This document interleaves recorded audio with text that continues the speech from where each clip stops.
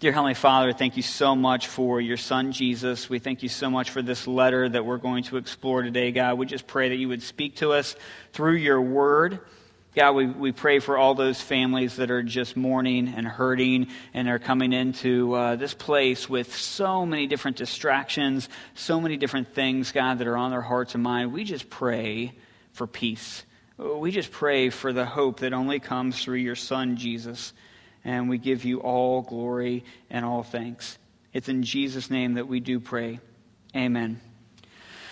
As we jump in this morning, we are in the book of Romans, and Romans is actually a letter. Some people will call it one of the greatest books that we will find in the New Testament. Some people will say that it is the greatest letter that has ever been written. And so we are going to be exploring this. Paul, and we'll talk a little bit more about him in a moment, but Paul wrote and sent this letter to the city of Rome and to its churches in approximately 56 AD, or around roughly 56 years after the birth of Jesus. Paul is writing to clusters of house churches in that city. And Paul has not been to Rome. This is one of the few churches that Paul will write to that he did not establish this church. It was up and going, and Paul found out about it and heard about it, and he was so excited about what they were doing that he wanted to write them a letter of encouragement. Also, he knew about some of the things that were going on in this city, and so he wanted to give them some advice. In AD 59, Emperor Claudius expelled all Jews from Rome, blaming them for all kinds of disturbances that were going on in the city.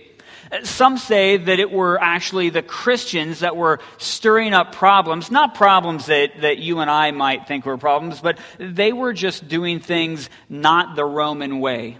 And because of that, it was causing some disturbances in the city. And so Claudius didn't like all the love and peace and hope that these Christians were doing. It was not part of the Roman culture, and so he had them exiled out of here. And so he just exiled the Jews.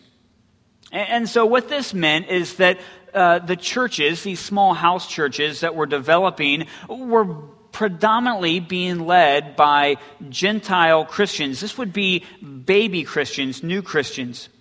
And so the churches began to look very different over time than how they looked when they were being led by the Jewish Christians that were living in Rome. In AD 54, upon Claudius' death, the Jews began to return to Rome. And what the Jewish Christians began coming back to, they found that the church that they had when they left didn't look the same as it did when they returned. And the church and the form of Christianity that they were practicing in their exile did not look the same as when they came back. So Paul, the author of this letter, writes to a divided church. Paul is the author of Romans, and we know quite a bit about Paul's life from the book of Acts and from his other letters that he writes in the New Testament. Paul was once a person who opposed Christianity and Jesus, but he had an encounter with Jesus on a road, and that event changed his life. And as we go through this entire book of Romans, we'll learn more and more about Paul's past and his life. With everything that we know about Paul, I think that he probably does the very best job of identifying himself and describing himself for his audience in his very first verse of chapter 1 in the book of Romans. So let's look together at Romans chapter 1, verse 1. I encourage you, throughout this entire series, we're going to be really in the book of Romans. And so if you want to grab your Bible or your app or the Bible that's in front of you in the pew, and you want to turn to Romans chapter 1, we're going to be there together. Let's take a look on the screen or in your Bible. Romans chapter 1, verse 1. Paul, a servant of Christ Jesus, called to be an apostle and set apart for the gospel of God. Now, in some versions, some translations, the word servant will be translated as literally slave.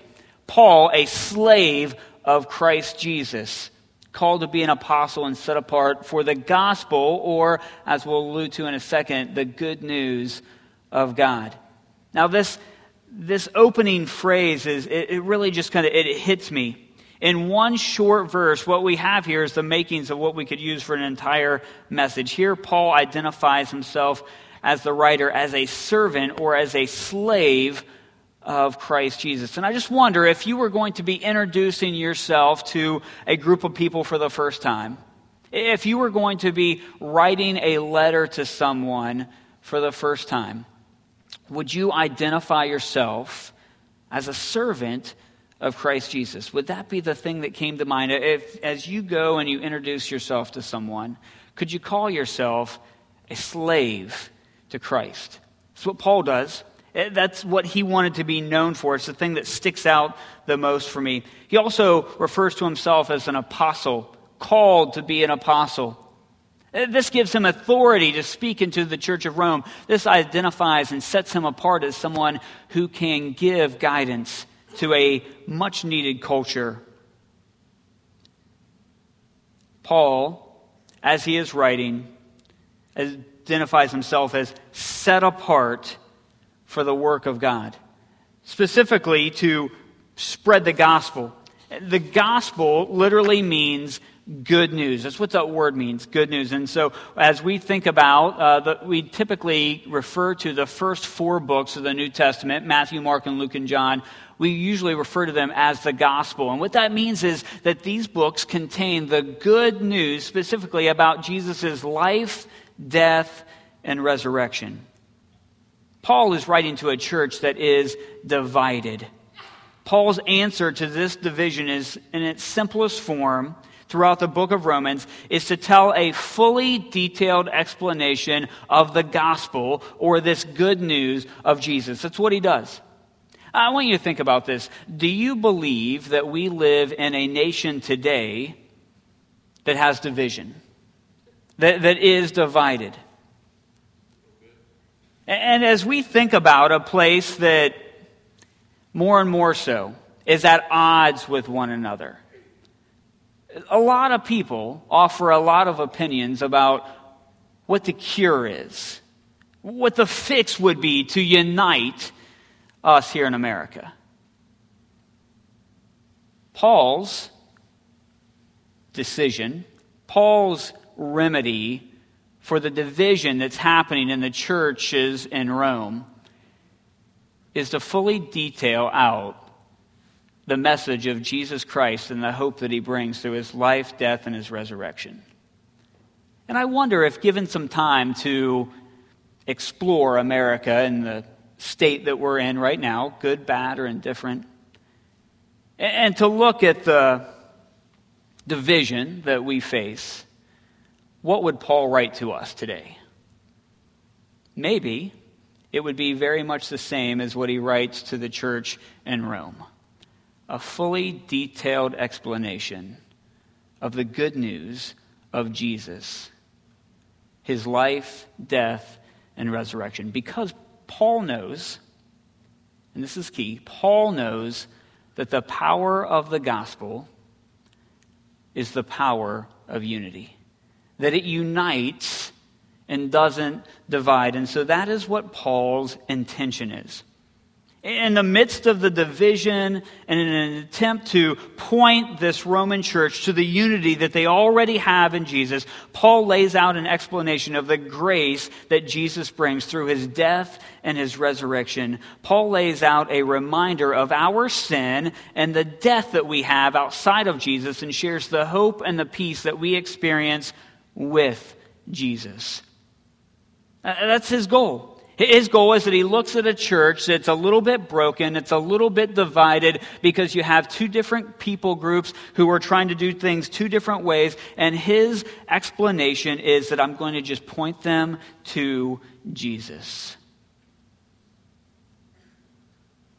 In other words, Paul's explanation through the book of Romans is that unity comes from the common bond that we all share, that we are desperately in need of a Savior. And we only find that through Jesus Christ.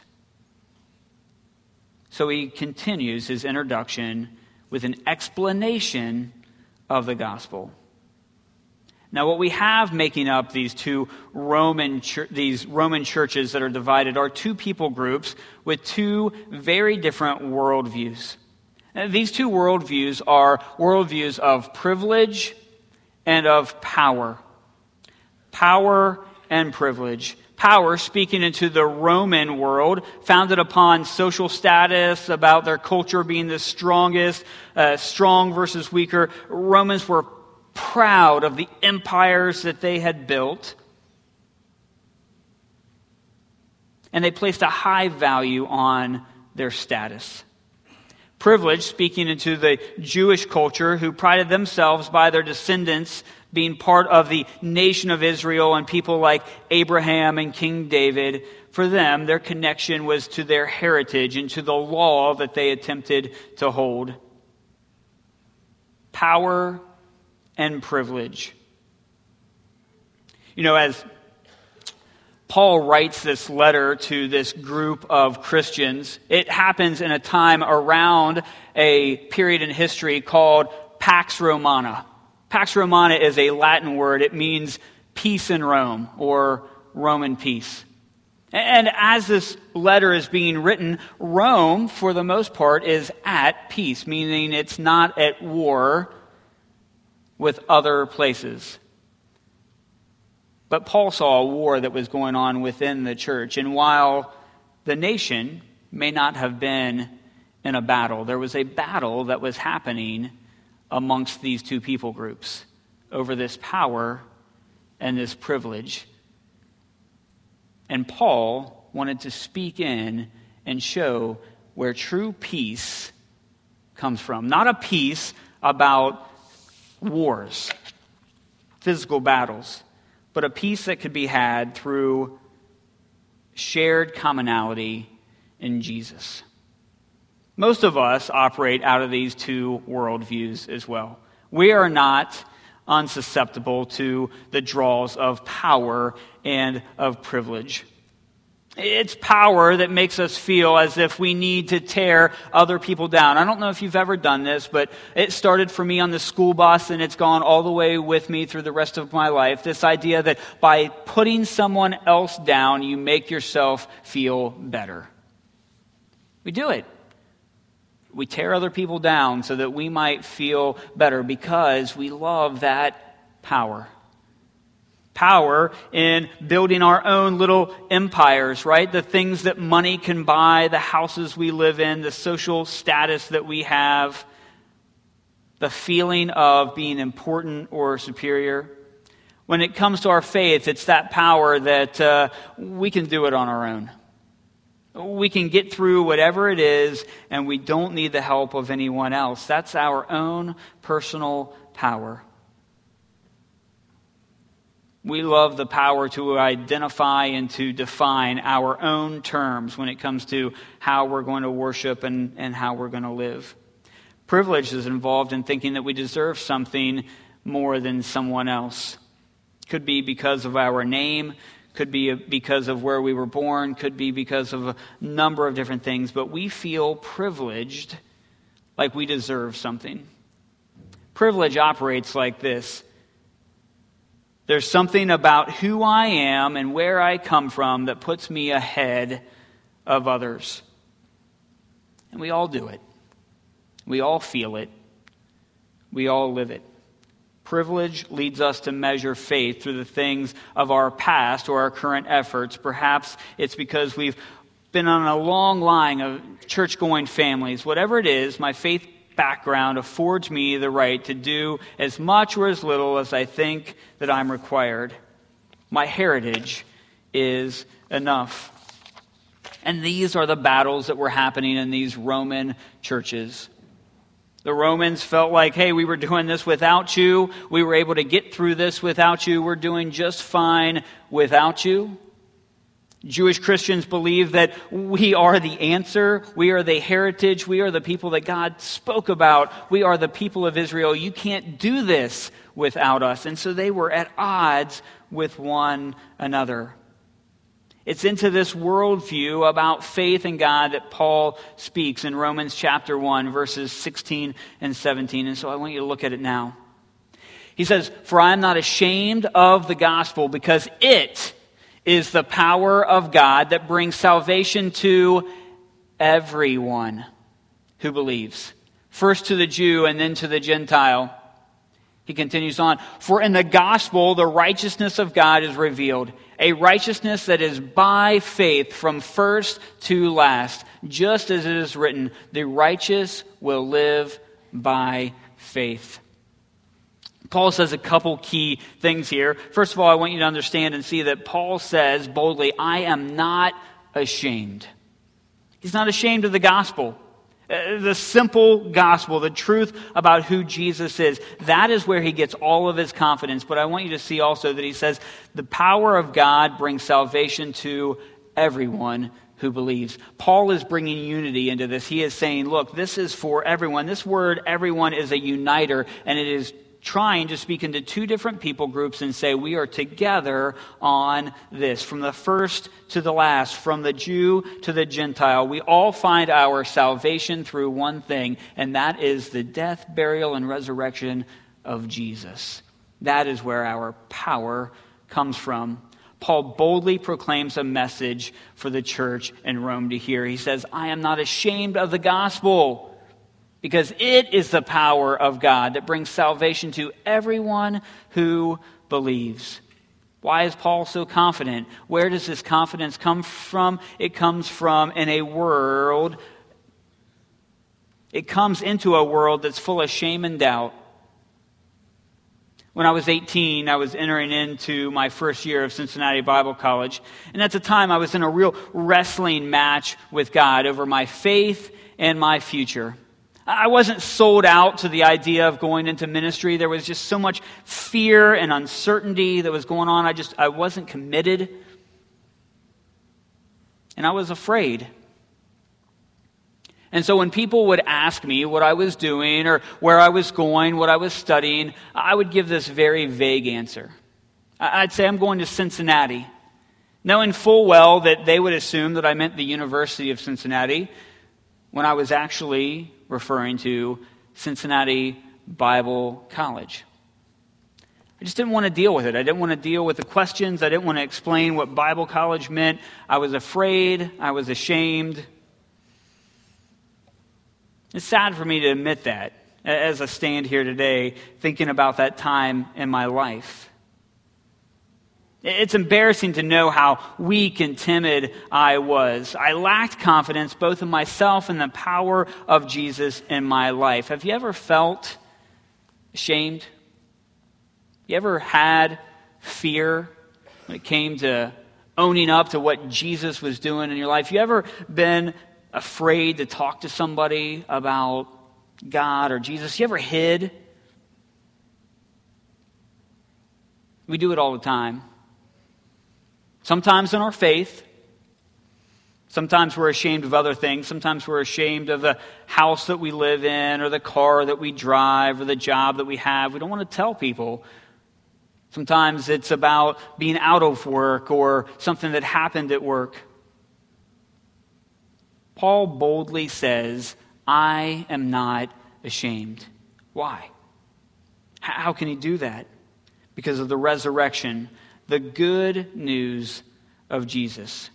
He says, "For I'm not ashamed of the gospel, because it is the power of God that brings salvation to everyone who believes." Look at that last part. He believes that the gospel, the good news of Jesus, is the power of God that brings salvation to everyone who believes. Paul had a confidence. In a season where I was weak and ashamed, Paul declares that he is bold and full of confidence. Paul's confidence comes from the power of the gospel, the good news of Jesus' resurrection. Jesus' resurrection proves his power, the same power that brings grace and hope to a people like me and a people like the people in Rome. So to a divided people who agree on very little, who both feel a claim of being right, Paul writes a message of hope, a message of unity that is based on the power of Jesus and the grace that he brings to everyone. let's skip back a little bit. I want to show you Romans chapter 1, verses 8 through 10. I just want to remind you, in the midst of this, in the midst of their division, in the midst of what he's trying to accomplish, I want you to hear Paul's words. He says, "First, I want to thank my God through Jesus Christ for all of you, because your faith is being reported all over the world. God, whom I serve in my spirit, is preaching the gospel of his Son, is my witness how constantly I remember you in my prayers at all times. And I pray that now, at last, by God's will, the way may be open for me to come to you." Even in the midst of their conflict, even in the midst of their failings, Paul reminds them that their faith is being talked about around the world.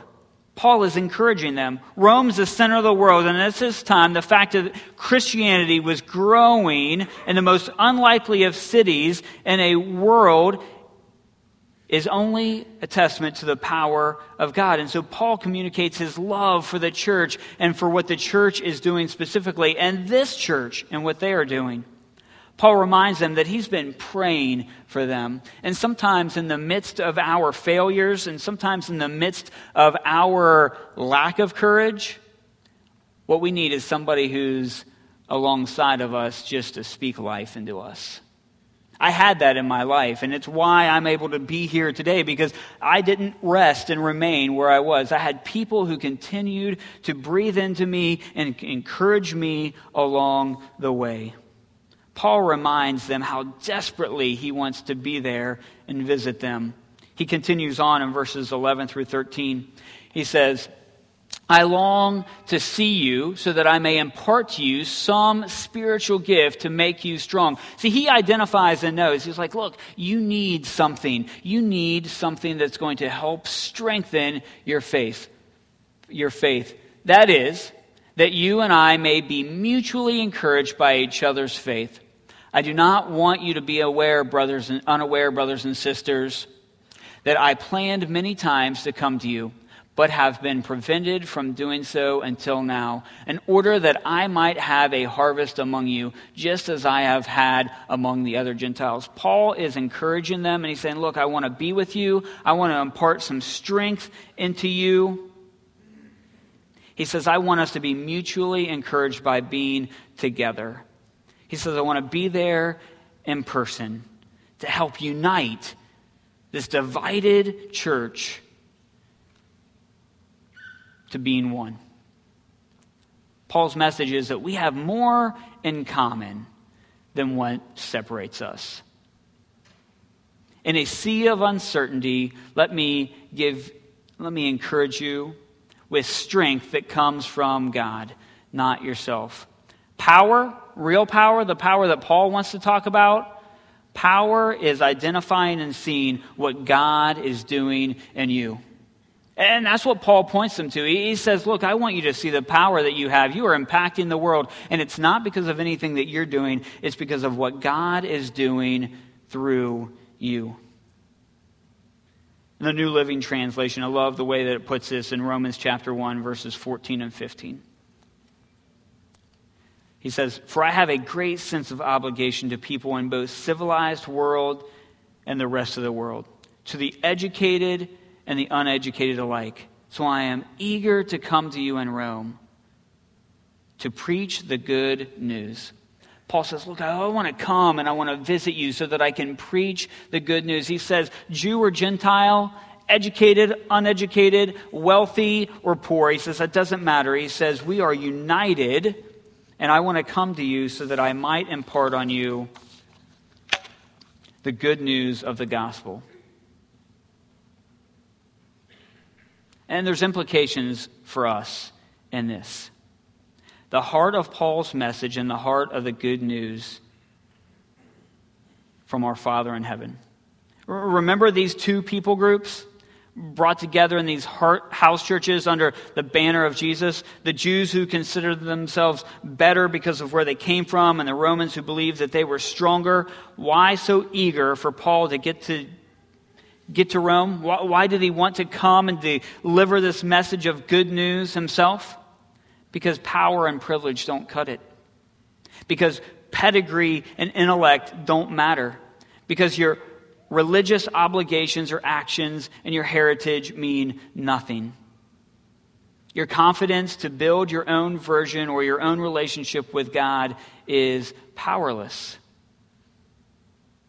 They don't build your confidence, and they don't actually lead to your shame. Paul says, "For I am not ashamed of the gospel, because the gospel, is the power of God that brings salvation to everyone who believes." Paul denounces the worldview of power and of privilege. And so Paul writes, "I am not ashamed." Do you have that in you? Students, are you able to walk onto your campuses and say, "You know what? I am not ashamed of the gospel. I'm not ashamed that I attend church. I'm not ashamed to bring my Bible in here. I'm not ashamed to pray before my meals." Are you willing to, as we talked about last week, to carry that into your workplace? Are you willing to say, "I'm not ashamed of who I am, and that I am a follower of Jesus, a servant of Jesus Christ, first and foremost above anything else"? You willing to take that into your family? And say that for once and for all, our family will be built on the hope that we find in the gospel of Jesus. Not on our identity about our academics or our sports or where we go to school, but this family will be founded on the gospel and the hope of Jesus. Paul says, "I'm not ashamed." In Romans 1:17, just a reminder, right? We've looked at this several times, just a reminder. For in the gospel, the righteousness of God is revealed. God's goodness is revealed in the gospel. A righteousness that is by faith, from first to last. Just as it is written, the righteous will live by faith. It's not about anything that we do. It's not about anything where we grew up. It's not about anything other than our faith in Jesus. Paul states that our identity is not found in our heritage or our ancestry. Paul states our identity is not found in our city or in our status. Paul states that our identity is found only in Jesus. And that's beautiful. That our status would be found only in Jesus. If you're going to be helping with communion, I just ask that you go ahead and go get ready for that right now. The gospel that Paul lays out throughout the book of Romans is a declaration that on our own we fall short, that we need a Savior, and that in Jesus and only in Jesus can we find life. Paul began his letter in this beautiful way, identifying himself and calling himself a servant of Jesus Christ. We're going to put it up here on the screen.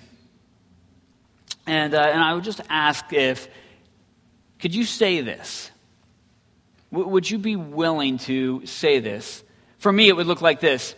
Kevin, a servant of Christ Jesus, called to be a son and set apart for the gospel of God. I wonder if that could be your proclamation today.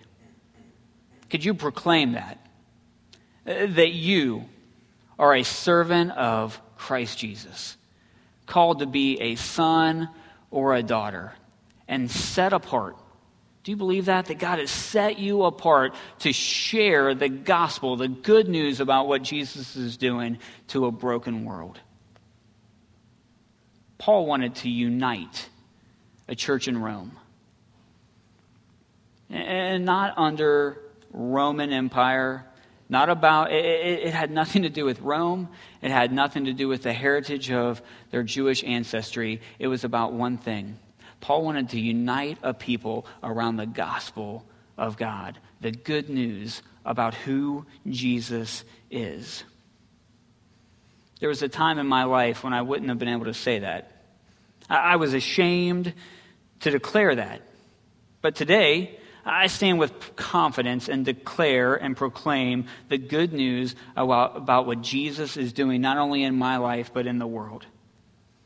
I'm able to say, I'm not ashamed. Are you able to say, you're not ashamed? This morning, maybe you come in here and you don't know what it means to be a son or daughter of God. You've never experienced what it means to accept the good news of Jesus. And we would love to have a conversation with you. There's going to be so many opportunities as we go through this book of Romans for us to call out and show, because the entire book is about how we're dead on our own and how Jesus is the only hope that we have. I mean, that's the book in a nutshell. And so when we come to places like this, we pause and we just remind you that if you haven't accepted Jesus, we would love to have a conversation with you about what that looks like. You can mark that on your connection card. You can come down front and you can pray with our prayer partners. You can come and find me, because I would love to walk you through what it looks like to be a son or a daughter of God. Would you pray with me? Dear Heavenly Father, I thank you so much for your son, Jesus. I thank you so much for the good news that we find through Scripture, that we have life because of Jesus. It's in his name that we pray. Amen.